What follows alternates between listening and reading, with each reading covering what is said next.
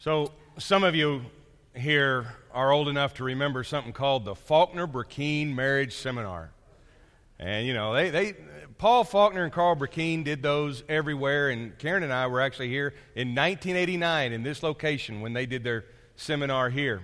And I got to study with both of them later at Abilene Christian, and then years after that, when Karen and I were living in Lake Jackson, we visited with the Faulkners, and they had a ranch, and they worked with a little church near Driftwood, Texas, and it's about as small as it sounds, okay? Even smaller. It's even smaller than that. But I can still remember a story that he told me. He had made friends with a preacher in town who was of some other tribe, okay, and they didn't practice adult baptism.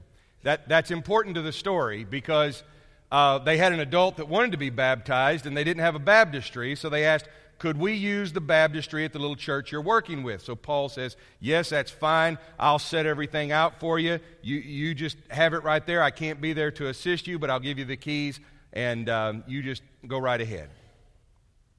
Well, a week goes by, and the preacher calls him, and he says, Faulkner, he says, that baptism will kill a man. And he said, what are you talking about? Did it go bad? And he said, I'm telling you, this guy we baptized, we put him in the waders, got him down there, they filled up, and we like not to get him back up out of the water. You have to know your instructions for baptism, but no one teaches you these things. No one teaches you who wears which outfit and what magic words to say. If you were baptized, there was at some point some statement about you receiving the gift of the Holy Spirit. And I hope you didn't discard that the same way we often discard our VBS perfect attendance certificates. Because you'll make it to heaven and you'll be fine in this life without that VBS certificate. But you can't get through it without that filling of the Holy Spirit, okay? That's important. That matters. And whether or not that was tacked on at the end of the words that were spoken, when our text today in Ephesians, you'll see just how important that is. Because we weren't filled up with water. We were baptized in water, but we were filled by the Holy Spirit. Okay, look with me at Ephesians 5, starting in verse 15. I'm going to read it for you, so you can either read it in your text or you can just listen. Hear the word of God. Paul says, look carefully how you walk, not as unwise, but as wise, making the best use of the time, because the days are evil. Therefore, do not be foolish, but understand what the will of the Lord is. And do not get drunk with wine, for that's debauchery, but be filled with the Spirit, addressing one another in psalms and hymns and spiritual songs, singing and making melody to the Lord with your heart, giving thanks always and for everything to God the Father in the name of our Lord Jesus Christ, submitting to one another out of reverence for Christ. What you've got here is and I've been telling you about this in Ephesians, and I hope you remember. But if this is the first time you've heard this, then go ahead and jot this down. The first 3 chapters of Ephesians, Paul is talking about the will of God. And the will of God turns into a plan of God. It's the same thing, His will, His plan. Because when God wills to do something, He goes to work on it. And there's a plan. And long before creation, long before you and I came along, God had this will to do something wonderful with this world. And despite the sin that corrupted it, God is working on it. And so God works in Jesus Christ. And He raises Jesus Christ from the dead. And He enthrones Jesus Christ and seats Him at His right hand and gives Him authority. And then He does the same thing with us, raising us with Christ, seating us with Christ. And God is working out immeasurably more than all we can ask or imagine. And then chapter 4 and chapter 5 and chapter 6, Paul now says, if that's the plan of God, if that's the will of God, then here's how we live out the will of God. So he tells us who we are, and then he tells us what we're living for.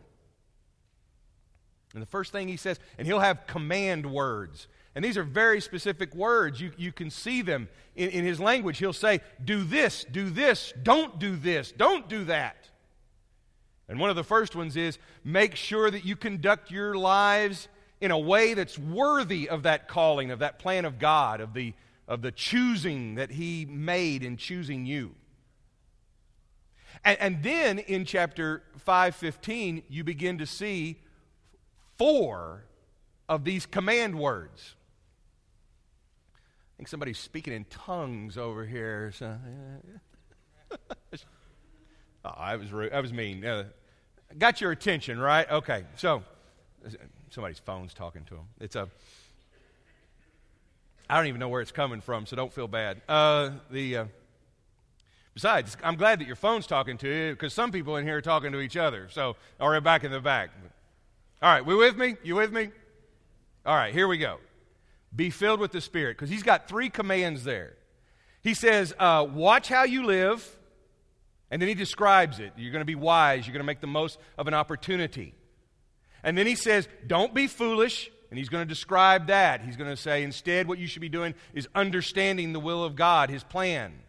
And then he says, don't get drunk on wine. He says, that's debauchery, and you need to go look that up, okay? And then his next command, be filled with the Spirit. That's an imperative. That's a command. Be filled with the Spirit. And then he's going to describe it, and he's going to describe it with 4 different verbs. He says you're going to be addressing, you're going to be speaking to one another in psalms, hymns, and spiritual songs. This conversation in psalms, hymns, and spiritual songs goes on between one another. And then you're going to be singing and making melody. And now it goes upward. You're going to be singing and making melody in your heart to God. And then you're going to be giving thanks for everything, for all things. You're going to be giving thanks to God. You're going to be doing it in the name of Jesus Christ.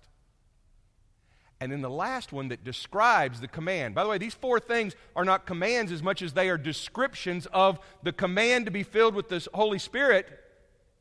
They all fall into that verb. He says the last one then is submitting yourselves. Now, we don't always see that in English, but it's there in the original. And that submitting yourself, that 21st verse, sometimes that gets chopped off of the rest of this. So that we think that the first 3 just have to do with 1 hour on Sunday, and then that last one is the preface for what comes up, because what's coming after this is a discussion about church and family. And so verse 21 gets left out, but I'm telling you, it's part of the set. You've got to collect all 4. That's what being filled with the Spirit is all about. It's described in those 4 ways, 4 actions. But we like this submitting verse because I think it's especially been preferenced over history, because that submission word gets really drawn in close to the first word of the next verse, which is wives. and so now we've got this description of wives, husbands, children, and parents, and slaves and masters. If you were running for office in first century Ephesus and you were running on a conservative family values platform, this would be your platform. Husbands and wives, children and parents, slaves and masters. You would be describing that as the traditional household. Now, we get 2/3 of that. The last one is not and should not be part of our view of a traditional household. But it's the world that they knew. And I think what it can do for us is this. Not that we try to find some way to adapt that, but that this just makes it clear to us what is being said here. It's going to make us pay attention to God's Word even closer, realizing that there is some difference between us and the first century people in Ephesus. I mean, imagine it. Many of you have gone to different places around the world, and you notice how different the culture is. Even if it's something as simple as they drink different flavors of soda pop that you would never imagine. Now, can you imagine how different it might be between us and first century Ephesus? But that doesn't mean that God's Word is any different. It just means that we need to pay attention and listen to it as well. What is going on with these different statements to wives, husbands, children, parents, slaves, and masters? Especially if that last set doesn't speak to us. Are these rules for everyone in a family? Well, if they are rules for everyone in a family, what about the people in our families who don't fit into one of those categories? Because we have them. I mean, we have relatives and cousins, and we have people who aren't really our family members, but they're as close as family members. And it makes us ask this question, is the church more of a family? Because I think it's too easy for us, just like we've separated verse 21 out from that instruction to be filled with Spirit. And being filled with Spirit also means we're going to be submitting to one another. Sometimes it's easy for us to take the family and rip it out of the church, and you've got church and you've got family, but 1 hour a week, families come together and make church, and then we dismantle church like a tent. We go back to being family, then we come back together and we reform church, and then we go and we become family. And that would be different than what they would experience, not only in the first century, but in many places around the world today, where church and family are indistinguishable. In Ephesus, they would have met in homes. They may have met in the home of a man who was a husband and a father and a slave owner. And if that man had become a follower of Christ, guess what? All of the people in his household would have probably followed his faith. I know we're saying, well, wait, everybody's got to make a decision. Well, they can catch up to the decision that's made for them, but how do I know this? Read Acts 16, the Philippian jailer. He and his household are baptized. I mean, imagine it. I like to believe there's some teaching that goes on, and these people do come to Christ, and I think they own that. But at the same time, the way that it's explained in Acts and what we know about the culture, the Philippian jailer comes home and says, guess what, folks? We got a new religion today. They follow his lead. But now look at it this way too. If you're in one of those upper slots, the slave, the wife, the child, and you follow Jesus and your household doesn't, that's going to be difficult. Because to follow Jesus, you're going to go in a different direction than your household. If you want me to make this all easy and fit together into these nice categories, I can't do that for you. Because that's not what the Word of God is doing here. In fact, it's asking us to think about the people who don't fit into these roles and whether or not they're our family. What about the unmarried? What does this say to them? What about the parents who have no children? What does this say to them? And what about the children who grow up in the church? Oh yeah, they've got parents, but maybe they don't even know their parents, or maybe their parents aren't part of the church at all. This text and events have been making me think of this little church building and the people who meet there. Next Sunday will be the 75th anniversary of the Winslow Church of Christ. For 75 years they've met in that little green and white building off the side of Highway 71. You probably passed by there many times if you drove Old 71. It's like a family home to me. And I've been reflecting on how my life intersects with that location. I was attending that church as a teenager at a time when my parents were not affiliated with any congregation. I was a child who had no parents in the church. I was baptized there. I preached my first sermon there. And even knowing that there was some connection there, Karen and I were married there in that building. I think of the different people who made up my family there. It was my uncle and his wife who left us last year, they drove me there until I was old enough to drive myself. And when I got there, they introduced me to a lot of people who would be my spiritual grandparents. I don't know any other way to describe it. They weren't like parents. They were more like grandparents, because no matter how horrible a sermon was, and they were horrible, they encouraged me. And I thank you for all the grandparents that I have here now. Because no matter how horrible the sermon is, you tell me there's something good in it. I can still see in my imagination Brother Dilwyn Paxton.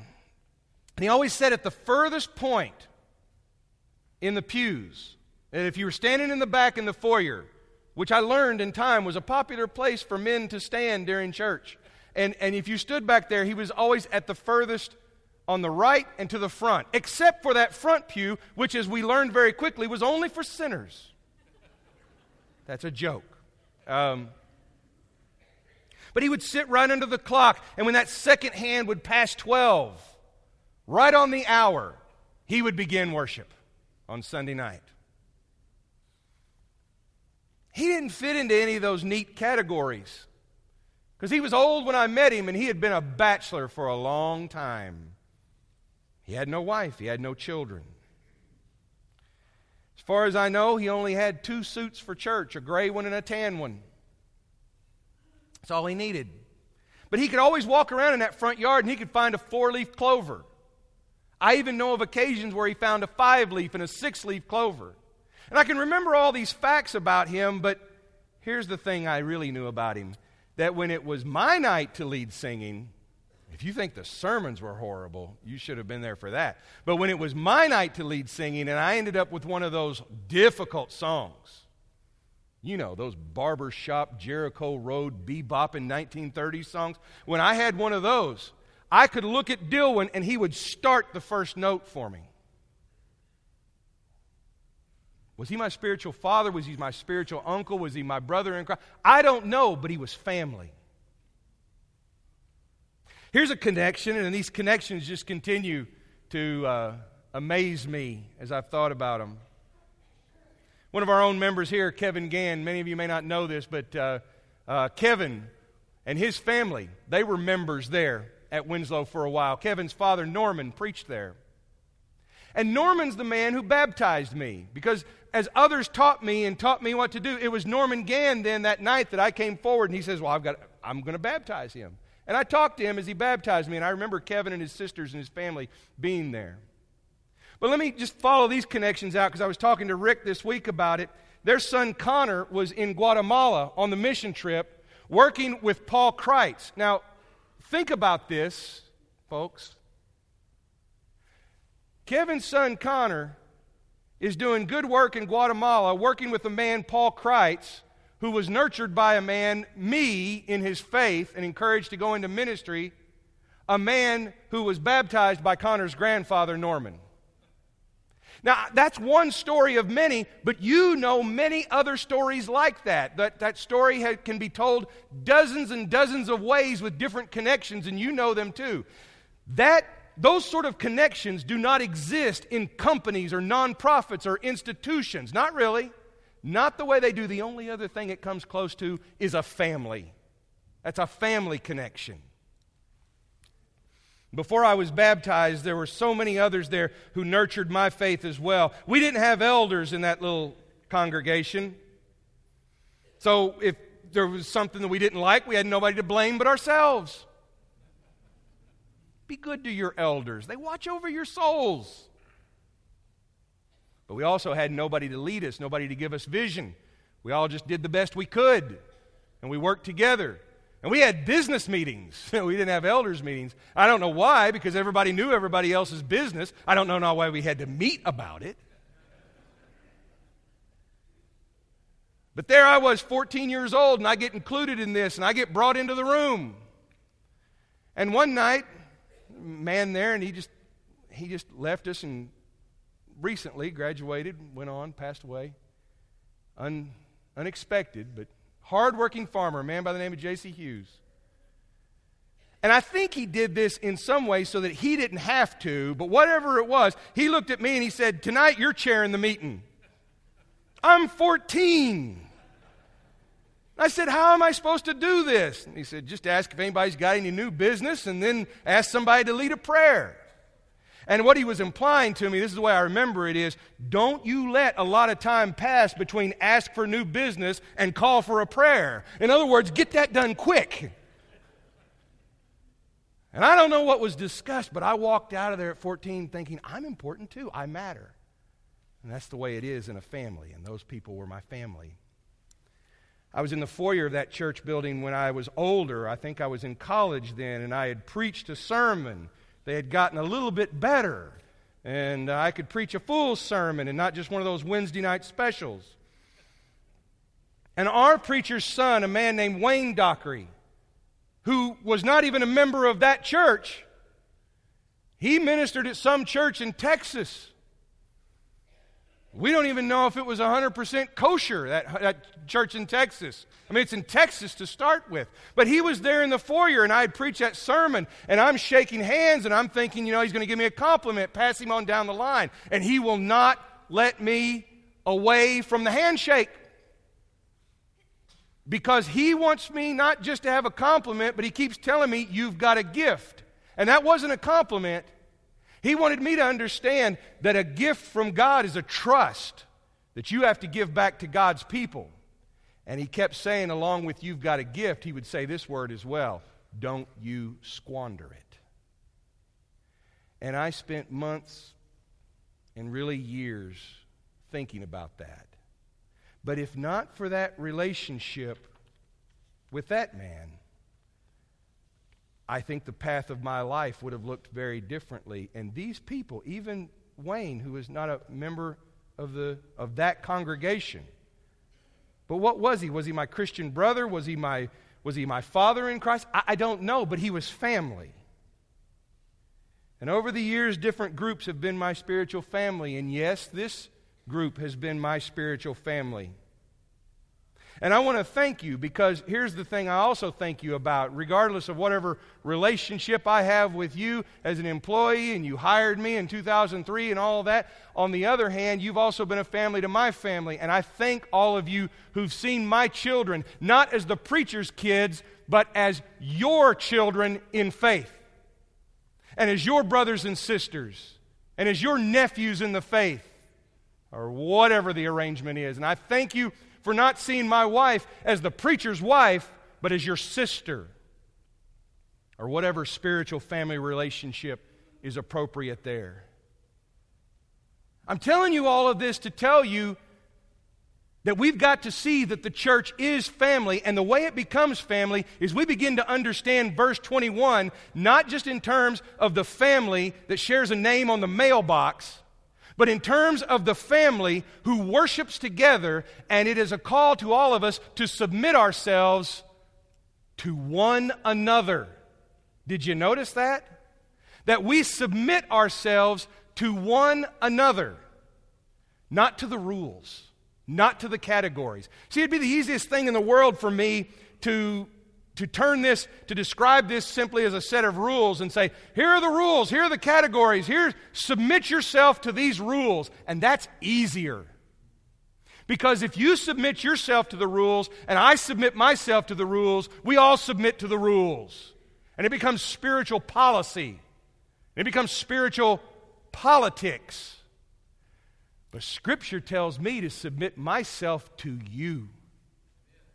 And it tells you to submit yourself to one another out of reverence for Christ. So when he's talking about husbands and wives, and guess what? He gives you the answers. Look at verse 32, chapter 5, verse 32. Church is listening to this and they're thinking, he's talking about husbands and wives. All the husbands in the congregation are thinking, wives, you better pay attention to this. And all the wives are thinking, he's got a lot more to say to you. You better pay attention to this. But in verse 32, he breaks in, and whether you're married or not, he says, I'm talking about Christ and the church. Wait a second. He's going through this traditional family values household talk, and really what he wants us to see is Christ and the church.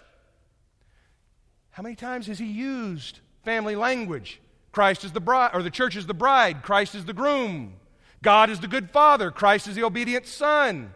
He's even used household language, servants and masters, that we don't really understand that well, but they would see it as household family language. Christ is the Lord. Even Paul, how does he introduce himself to the Ephesians? As a slave of Christ.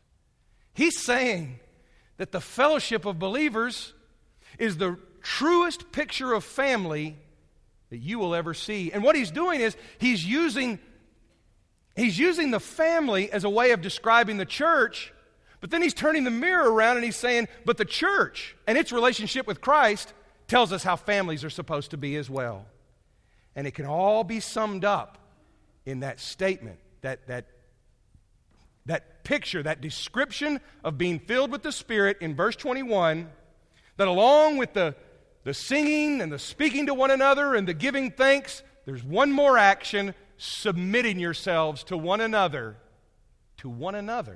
not the rules, out of reverence for Christ. And that's the mission of submission. Submission doesn't come out as a good word in our language.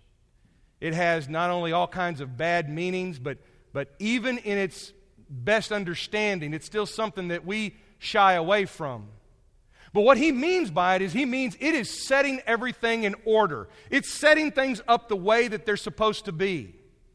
And when we start thinking about our church family relationships, husbands, wives, children, parents, spiritual aunts and uncles, grandparents, friends, brothers, sisters, people that we worship with, when we set those in order, they really find their place when we all submit to Christ. Pray with me. Father, I pray that you would give us the courage to submit to you first. That we will find that our lives make the most sense when we understand that you are Lord, we are your servants, we are God's children. You are the groom, we are the bride. Let us set ourselves in that relationship, Lord. And then fill us with that Spirit so that we may appropriately submit ourselves to one another. Father, we desire to be the kind of family that will nurture faith in one another. And that we will reach out to others in this world that you love. And we will help them order their life in such a way that they find it placed appropriately beneath your rule, beneath your lordship, and in relationship to everyone else that you love. Father, we ask this prayer in Jesus' name. Amen. When you have a problem, you go to family. So if you have something today that's on your heart, we're going to stand, we're going to sing this song. I want you to come to your family, and I want you to come to Christ. Let's stand and sing. When we walk with the Lord in the light of His Word, what a glory He sheds on our way.